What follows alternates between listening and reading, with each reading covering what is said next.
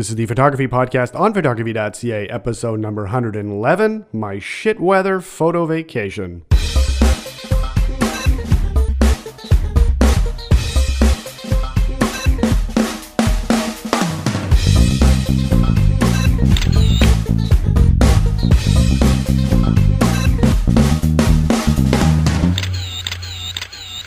Hey there, photo lovers. How's it going? And welcome to the 111th Photography Podcast on photography.ca. My name is Marco, and as always, we're coming to you from Montreal, Quebec, Canada.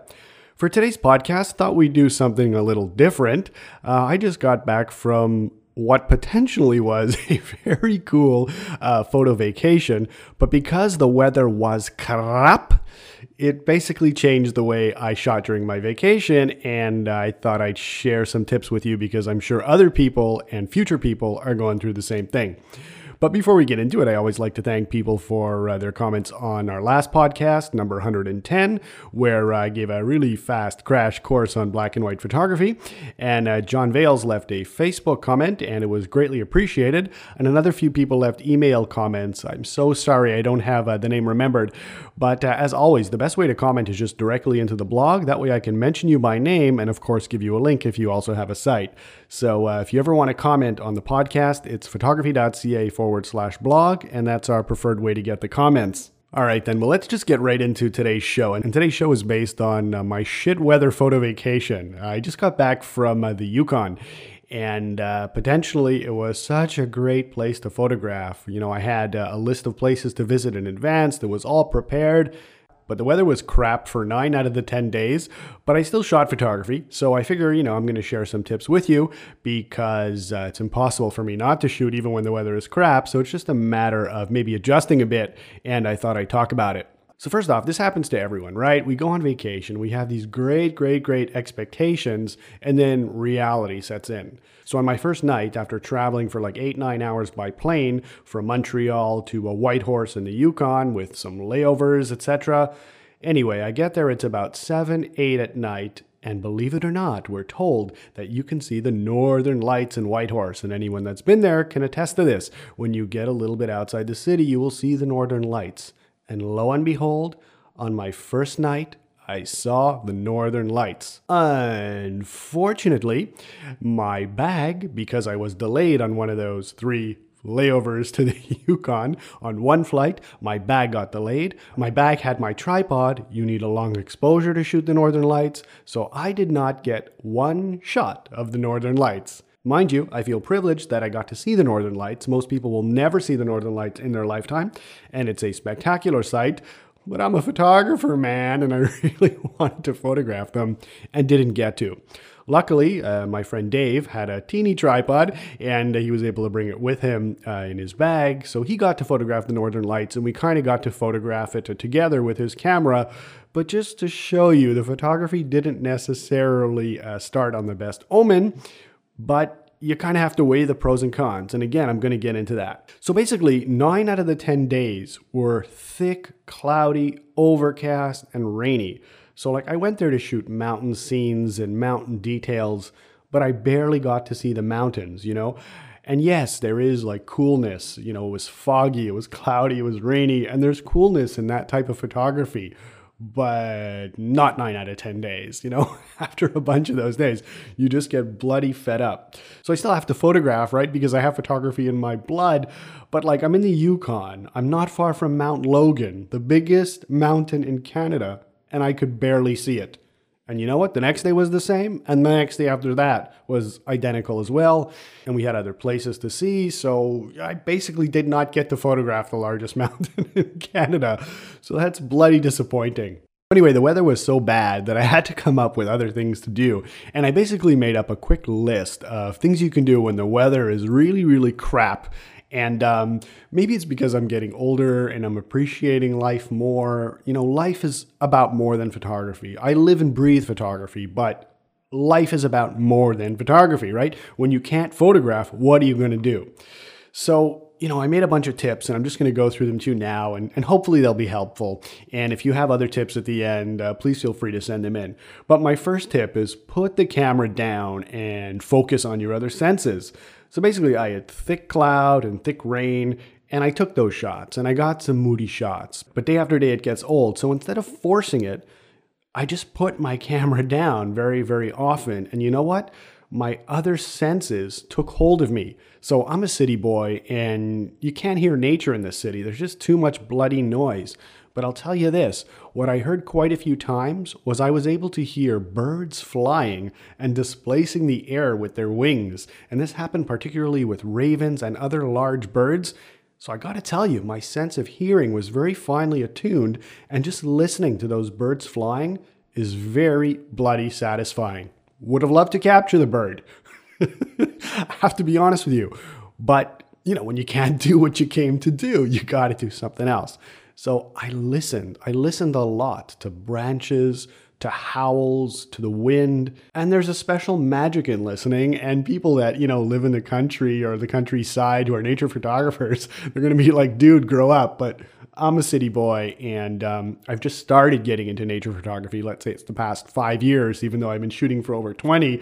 So still, all the magic of, the sounds of nature, they're still magic to me. And I dare say that, even if you've heard these sounds over and over again, they are special sounds, and nature produces special sounds. So I encourage you to put the camera down and listen when you can. There's also bird calls. There's so many birds out in nature, of course. Sometimes that's all you see. It's the only bird you see.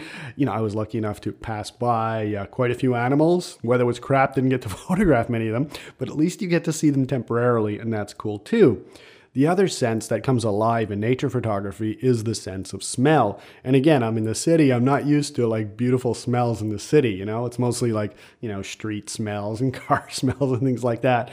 But there's something about, sucking in the smell of leaves, of the smell of earth. I mean, boy, did I enjoy, these natural smells on so many levels. And I think I was only able to appreciate them because I think I just accepted the fact I wasn't getting much photography done. So I may as well, enjoy the experience. Sometimes we miss living when we spend too much time behind the lens. This is something that I've talked about a few times, and I talk about it with friends often. Your world is jaded when you're constantly looking behind your lens. So when the weather is truly crap, it might be a great time to actually experience the world firsthand. All right, that's tip 1. Tip 2 is never give up. Even when it looks like the weather's going to be crap over and over and over, it can let up at any time. And this happened a few times to me. So, the weather was crap for 12 waking hours of the day, but there was maybe 45 minutes in that day where it cleared up for just a little bit. If you're alert and you have your camera with you, you could take advantage of the brief clear times when they happen. So, have your camera around your neck, maybe have another lens with you. Something that I do now is I rarely carry a backpack with me anymore. I despise my backpack. It just hurts my back. I find I rarely go into it because it's such a bloody hassle. What I do is I carry lenses on my hip. I bought a couple of very good lens carrying devices. They go on my belt and I just pull them out that way. So I go out with a camera, 2 lenses, a cable release in my pocket and a couple of accessories, and that's it. So I'm always ready to shoot these days. And when you only have a brief window, you have to be ready. So have your gear with you and never give up. Always be ready. Here's something that happened over and over and over again. The clouds were so thick. It was so overcast. I barely saw blue sky. So normally, this is something I've talked about in other podcasts. Regardless of the type of photography I'm doing, I'm always trying to be aware of what's going on in the various planes of the image. Foreground, midground, background. But for nearly 10 days, I saw no background. And because of my background, the gorgeous mountains were completely obscured or near completely obscured. So basically, you're going to want to focus on other planes at this time, So, there's foreground elements that were not obscured by fog and thick cloud. Rocks, bushes, flowers, etc., debris. If your background is too obscured to shoot, make scenes with your foreground and concentrate on foreground elements. That was tip number 3. Tip number 4 is that compositions are everywhere, even in bad light and bad weather. So, if you wanted the mountain in your composition and you can't get it, choose a composition, with the foreground. Basically, look for good compositions. They're all around you anyway. You just have to look for them. And only when you look for them can you see them. And this is a topic for another podcast, looking versus seeing. Anyway, look for good compositions, even in bad light. So, in bad light, colors may or may not work out for you. So focus on the forms or the shapes or the graphic elements of the things that you're photographing. But again, don't give up. Just maybe shift what you're used to photographing. 5 is going to be shoot from a car. So, if it's raining hard, you could easily shoot from the car. And this is something that I did quite a bit. I had the window open. I tried to support myself in some way. I got as close to the window as I could without rain further getting in my lens. And I just shot that way. If you're not in a car, try and find a shelter. If you don't have a shelter, maybe get a rain sleeve.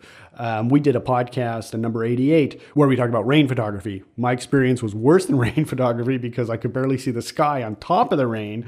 But rain photography is beautiful. It really is beautiful. Colors are really, really saturated because the contrast is lower. So if you can find those colors and you could find those compositions, just keep shooting in the rain. Keep shooting. My tip number 6 is going to be shoot different subject matter. And this is something that's just good practice and keeps your eyes sharp. I just mentioned compositions are everywhere. And isolating a beautiful composition, it's really, really, really rewarding. And when you're shooting something that you're not used to shooting, it's really quite interesting what happens. You kind of get into it. These days, I'm shooting all kinds of things that I never would have shot or that I never shot, rather 5-10 years ago. And I'm shooting them just for the love of photography, and I'm doing partially for the teaching. But whenever I do it, my eye gets sharper and I'm able to see compositions more easily. You have to look for the compositions. You have to get out there. So even in the shit weather, just do it. Find different subject matter, create beautiful compositions with that subject matter, and it's still a rewarding experience. No, you might not get that grand scenic, but you'll get something else. And if you don't play, you'll never get it. So, play and practice by shooting different subject matter. And finally, the last thing that I found pretty useful is force yourself to talk to the locals, because they may have a lot to say. So because the weather was so crap, we had to spend a lot of time indoors, which meant that our game plan changed. I had a whole bunch of things that I wanted to photograph. In fact, I had too many things to photograph. But because the game completely changed due to the bad weather, I didn't get to photograph a high percentage of them. So what do? You hang indoors, you talk to the locals, you talk to the people around, and they may have really good suggestions about things to photograph that are nearby. Maybe something that's actually indoors that you could photograph, something cool. Maybe there's an abandoned barn somewhere. But force yourself to talk to people. And yes, of course, different people have different levels of introversion versus extroversion. But talking with someone about something you like, it's usually an easy way to break the ice. And really, it's been my experience, no matter where I go, and I'm not the most outgoing person, but it's been my experience that when I start talking to complete strangers about where they live, they're pretty happy to share information. They like it. And that's also part of a big experience of going on vacation is actually talking to the local people that live there. Yes, you could live in your own mind for the whole vacation. You could live photographically your whole vacation, and you could still have an awesome vacation, especially if there's awesome things to photograph. But when there's not awesome things to photograph, or even after the end of the day, take some time, talk to local people, see what they suggest, find out where they say, the best spot to photograph X is. And you'd be surprised at the little gems you'll be able to discover just by taking some initiative and saying hi to a complete stranger when the circumstance feels safe and is appropriate. And I think that's all I have to say about that. I really did my darndest to find good weather on my vacation. We drove extra to find the good weather. I spent time in the Yukon, in the Northwest Territories. I went to Alaska for a day, and I went to part of British Columbia for a day. And everywhere I went, I was screwed with the same bad weather. So, this is the reason that I really had to think out of the box in order not to make myself too crazy, in order to enjoy the photographs I was getting, and in order to just enjoy the time, away from the normal stresses of home and just being able to relax in a different place. Anyway, I hope those tips are useful for you. And I look forward to other tips if you guys have any. I'm certainly not the first one, nor will I be the last to have spent a pile of money on a shit weather vacation. So, if you guys have tips to share with me, that would be greatly appreciated. In terms of the assignments on the forum, there's still about a week or so left. Our regular assignment is going to be circles and looking for circles. And our level 2 assignment is self-portraits in the mirror. We have quite a few interesting submissions there. I'm going to do mine this weekend, and I hope to see a few more before the month is up. And that's going to do it for me for today. So given the terrible bad weather conditions that I just went through and the fact that I was able to work through it, I encourage you to work through your own photographic troubles. And no matter what they are, just keep on shooting. Bye for now, everyone. Thanks so much for listening.